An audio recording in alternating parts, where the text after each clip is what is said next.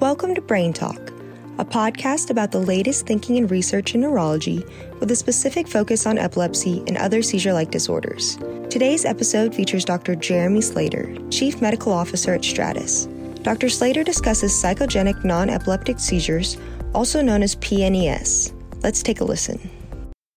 This is Dr. Jeremy Slater talking about today psychogenic non-epileptic seizures. This is the condition that was formerly known as pseudoseizures that's now considered politically incorrect, as many of these terms evolve over time, and we now refer to them as psychogenic non-epileptic seizures, or PNES.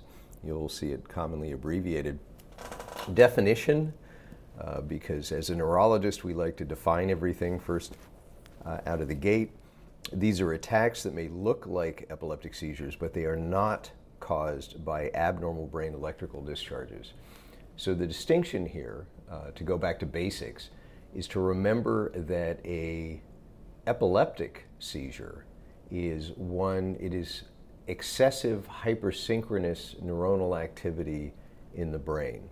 So effectively a short circuit. So that event, regardless of how it presents, every seizure, whether it's a simple partial seizure where the hand is twitching or a complex partial seizure where the patient may be confused, staring off into space, maybe doing some repetitive motor movements, or a full-blown generalized convulsion, the thing that all of these seizures have in common is that there is abnormal, hypersynchronous, excessive electrical activity going on in the brain, either in one area, a slightly larger area, or in some instances involving the entire brain. It's important to keep that in mind because for psychogenic non-epileptic seizures, the big distinction is that the brain electrical activity at the time of the event is entirely normal. Now, when you look at people who are suffering from PNES, the entire manifestation of seizure-like episodes in a patient where there isn't this abnormal electrical activity, this can be considered a subclass of a group of psychiatric or psychological disturbances called somatoform conversion reactions. Underlying idea is that for many of these patients, a very specific traumatic event can be identified. So that one way to view this is that imagine, and this is usually the description that I'm going to give to patients when I'm explaining to them what these events are, how they get caused. So imagine that you've got we'll say a second grader, and he's going to a school, and the school is not the greatest school, and there's a school bully there. And he goes to the school, and the school bully beats the living crap out of him, takes his pocket change, takes his lunch. Kid goes home, he's crying, he's upset, parents make him feel better. Next day, he wakes up, and there are two facts in his universe, and these are in absolute opposition. The first fact is that he has to go to school. It's not like he can wake up and go, I'm not feeling it today, I'm just going to blow off second grade. The second fact is that he can't possibly go to school. Because if he goes to school, he knows the school bully's sitting there waiting for him. He's going to beat him up. So he's terrified, can't go. Those two facts are absolutely real, undeniable, unchangeable, and completely in opposition to each other. So you can imagine inside of his mind that pressure building up, and here's the key point. It's not unusual under those circumstances for that kid to develop a stomachache. His stomach absolutely hurts. His mind has taken that internal stress and converted it into a physical symptom. And if he goes downstairs, he tells his parents he's got an upset stomach and he's feeling sick, and they keep him home. As soon as that stressor has been resolved, the stomachache goes away. You could take the kid, not that anyone would ever do this, but you could biopsy his stomach and do all kinds of you'd find absolutely nothing physically wrong. But that stomach pain that he's experiencing that's as real as a broken leg. He doesn't have any control over it. He's not faking it. It is absolutely real. So, most of the time, this is a natural, this type of conversion, a somatoform, soma meaning the body, you're converting something into a physical symptom. This is a natural process that occurs when you're a kid. When we become adults, things change. We gain greater control of our own actions and of our environment. So now you're an adult and you've got a work bully. At some institution there is a bully. And you've probably all worked at institutions where there are the adult versions of bullies, unfortunately. So you go there and you got a work bully. Well, one of the things you can do is change jobs, right? You leave and work somewhere else. Or you take karate lessons for a couple of years and then you beat up the work bully. And obviously this is an exaggeration, but you basically have other options than total helplessness in the face of the fact that you have to work and you can't.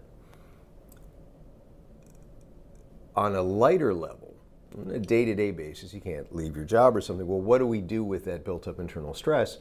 We meditate, we bake cookies, we play with puppies, you do what basket weave, you do whatever it is that you need to do that lowers your level of stress. And this is essentially adult human existence 99% of the time. But to use an example that most people can understand in the modern age, imagine you now have that same kid, he's gotten over it, he's now 19 years old, he gets shipped off to Afghanistan into an active combat scene, and he watches his best friend get blown apart by an IED, and he's maybe 10 feet away when this happens. There are a few things more horrific that you could imagine. He rotates out, he goes home, he gets discharged, and now he's home, and we'll say he's married, has a family, and there are two facts in his universe. One is he has to go to work, he has to interact with people, he has to support his family, otherwise they're going to be out on the street. And at the same time, he can't, because every time he begins to think about what happened, he completely disintegrates and falls apart, can't function. And now he's got that same internal opposing forces, the same situation he had when he was a child, but now he's an adult. The forces are 1,000,000 times worse, and there are no parents out there that are somehow going to make him feel better. It is not unusual under those circumstances for that person, and this can be male or female, to develop headaches, nausea, numbness and weakness, speech difficulties, paralysis, or even seizure-like episodes. And it is exactly the same process, except in a more exaggerated extreme form, where you're converting this internal stress into a physical symptom. Again, absolutely real, not faking it. It is not something they have any control over. Now, when you go into the epilepsy monitoring unit and you're looking at patients who are being referred for seizures that can't be controlled by medication, so they've been given a diagnosis of epilepsy, they're having recurrent seizure-like events, maybe they got an EEG and it was negative, but the neurologist knows that the EEG can be a routine EEG can be perfectly normal in 50% of patients who do have epilepsy. They got an imaging study and it was normal, but there are lots of patients with epilepsy who have normal imaging studies, so the physician decided to put them on medication anyway. They tried a medication or two, it didn't work. Now they're being sent for video telemetry. Now, formerly, this would always be inside of an epilepsy monitoring unit. With the advent, we can now do this in the patient's home. So they go there. You get the study and you record the event, and you see that they have the event and there is no abnormal electrical activity. Right? When you look in epilepsy monitoring units where those diagnoses are being made, might surprise you to learn that up to 1/3 of patients in some epilepsy monitoring units have non-epileptic events. And specifically, approximately 20% of patients presenting to physicians with seizure-like events eventually receive a diagnosis of PNES. The incidence has recently been observed to be about 4.9 per 100,000 people per year. It is one of the 3 most common diagnoses in patients who present with transient loss of consciousness, and this is the most common functional, and by using the term functional, we're saying medically unexplained symptom that presents to neurologists. So this is an extremely common illness. And I emphasize the fact that this is an illness. It has a cause and it is treatable, because there is a tendency, even on the part of medical personnel, to look at these patients and go, they're just crazy. Well, they're not. And if they had a broken leg, you wouldn't react in that fashion. You would identify the fact that their leg was broken and you would treat it appropriately. That's exactly what should be happening here. Overall prevalence in the population is more uncertain, anywhere from 2 to 33 people per 100,000 in the general population. The most common onset is between the ages of 15 to 30, and 3/4 of the patients in most series are female. That is true to a point. When you look at children, people with intellectual disability, older adults who present and get this diagnosis, it's closer to a 50-50 split. Unfortunately, the most common trigger in the females who are diagnosed in the epilepsy monitoring unit is a history of physical or sexual abuse, which is just grotesquely too common. And I could get up on a soapbox and opine on this for a lengthy period of time. And I will grant you that I've been sensitized by years of working in an epilepsy monitoring unit and seeing these patients. But this is the reality. This is the cause in many of these women. There is treatment for these patients. There are a number of therapeutic interventions published in literature: psychoeducation, relaxation, symptom control methods. These includes all kinds of things like focusing attention on fixation points outside the body, eye movement desensitization, say that 3 times fast, and reprocessing.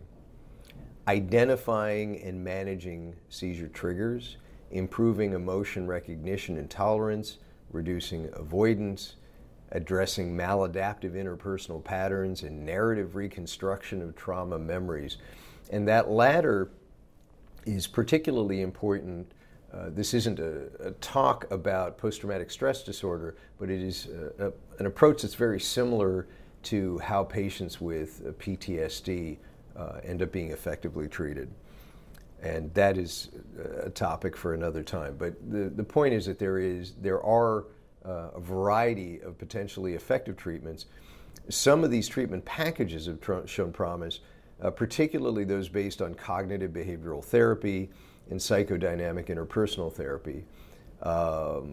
There is a problem that adequately powered controlled studies to look at the outcomes are lacking, but it is very clear that there are some of these therapies that are effective, and I can personally attest to the fact that in my own practice, when appropriately addressed and treated, these patients do well and get better. So the major points on this, the number of patients that are suffering from PNES, that number is large. This is a very common illness. The gold standard for diagnosis is continuous video EEG monitoring that captures the event. Given that a lot of the stressors that may trigger the event are generally present in the patient's home, in-home video EEG monitoring that can play a crucial role in making that diagnosis early. And the earlier you intervene, the less likely it is the patient's going to be placed on inappropriate medication, undergo unnecessary procedures, etc. And we're more likely to be able to reach the patient, because if you've got a patient in an outlying community who doesn't have easy access to an epilepsy program, an epilepsy monitoring unit, it may take years before things get bad enough that they finally decide to go to the major center and get evaluated. If they can be reached in their home and the diagnosis made then, you may save them a lot of grief and many years of inappropriate treatment. To emphasize again, treatments for the condition exist, and these appear to be effective, though sufficient controlled studies are lacking. And again, not making the diagnosis leads to inappropriate procedures and treatments, exposure to medications with possible adverse effects, repeated emergency department visits and hospitalizations, all going on in some cases for years. This podcast was brought to you by Stratus, the leading provider of ambulatory in-home video EEG testing. For more information about Stratus, please visit our website at www.stratusneuro.com.